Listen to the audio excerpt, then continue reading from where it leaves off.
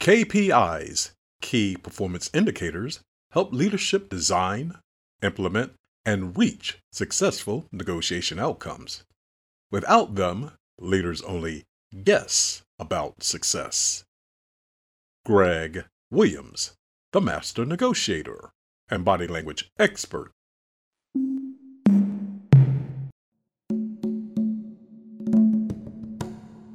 Hello, and welcome to the podcast of Greg Williams, the master negotiator and body language expert. In this series of podcasts, you will discover how to negotiate better and read body language. Mastering Leadership, 7 key KPIs to boost your negotiation skills. People don't realize they're always negotiating. What do you consider in leadership regarding your negotiation KPIs, key performance indicators? KPIs are quantifiable ways to measure your negotiation goals against your efforts. They can help you make better negotiation decisions in your current and future talks.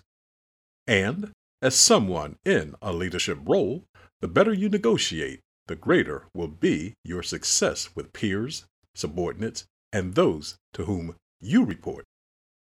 So, what key factors might you consider to boost your negotiation skills and perceived leadership abilities? And what should you seek in determining what KPIs to use? This episode offers guidance as it answers those questions. Having this information before negotiating will boost your negotiation skills and make you more formidable as a negotiator. Identifying your negotiation KPIs. The first step I suggest leaders undertake is identifying the types of KPIs they will use to measure progress and success. Doing that before a negotiation becomes a leader's entry point to boost their negotiation skills.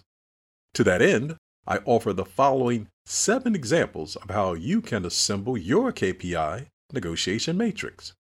You may consider combining them or creating new ones based on your needs to implement and measure your negotiation outcomes. Number 1, the planning stage. In every negotiation, there is a planning stage. It is the roadmap leadership creates to plot the strategies and tactics to accomplish their goals. Anyone in leadership who discards this aspect of negotiation is derelict in their duties of service. I suggest leadership measure this KPI by comparing the outcome of a negotiation against its plans. That can be done on a scale from 1 to 10, partly by using input from past negotiation sessions and how well you identified the key aspects that moved the negotiation. Number 2, relationship building and enhancement. The degree to which negotiators have a good or bad relationship before and during negotiations sways how they engage. To establish KPI factors for this realm of their negotiation, consider negotiators' likability, positive or negative engagement, and to what degree one versus the other might become or became unruly during the talks. Lessons from this assessment will help identify traits that build better relationships, leading to increased negotiation skills. Number 3, the integrity KPI. The degree to which a negotiator displays integrity is one of the most salient KPIs that leadership should observe. It predicts how well negotiators might interact and the likelihood of them abiding by a deal. It is also a predictor of how enhancements might occur in the relationship aspect of the parties. Gather data on the opposition's past negotiations to form insights about this KPI. That can stem from those who report to this person and those the individual reports to. Feel free to gather input from outside sources too. Note differences of opinions between those from whom you gather input. If either states that your opposition lacks integrity, that will give the leadership of a negotiation input about how to position their efforts best. Number 4, the confidence and compassion KPI. You might question why leadership should include confidence and compassion as a KPI to measure successful negotiations. If so, it is because those two factors can sway the mental perspective of the opposition and cause them to make concessions more readily than if the components were absent. To measure confidence and compassion, consider the level at which you felt the other negotiator swayed your perspective via the confidence they exhibited, your reactions, and the concessions you made based on that.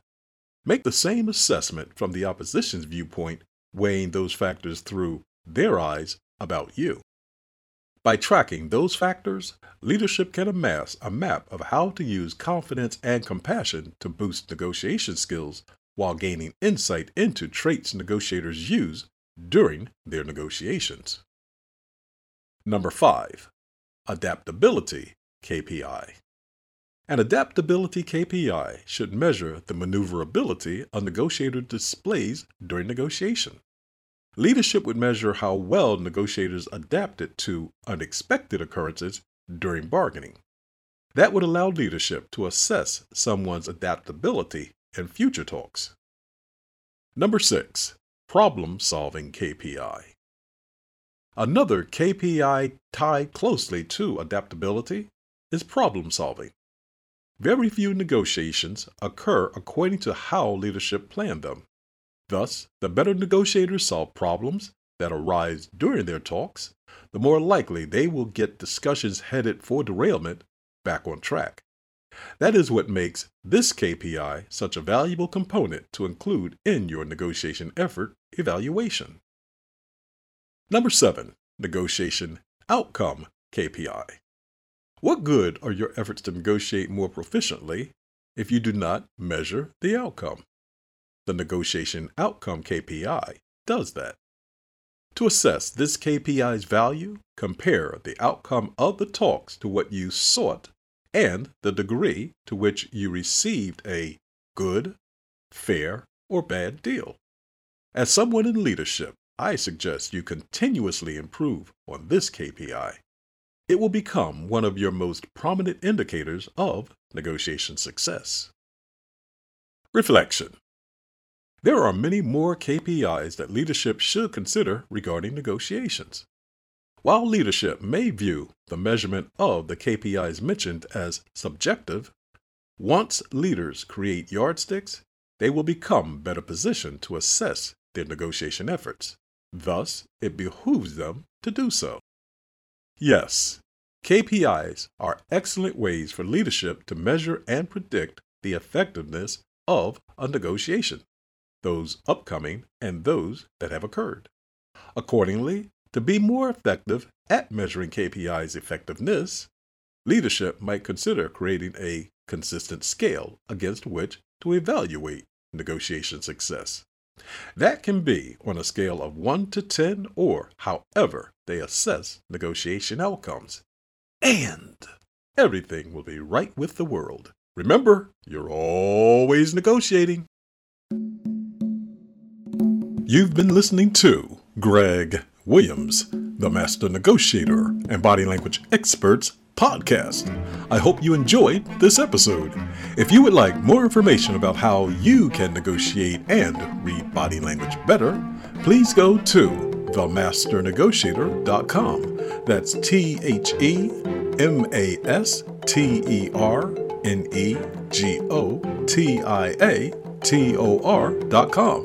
And feel free to reach me by email at greg@themasternegotiator.com. That's Greg, G-R-E-G, @themasternegotiator.com. And remember, you're always negotiating. Goodbye for now. This podcast is a part of the C-Suite Radio Network. For more top business podcasts, visit c-suiteradio.com.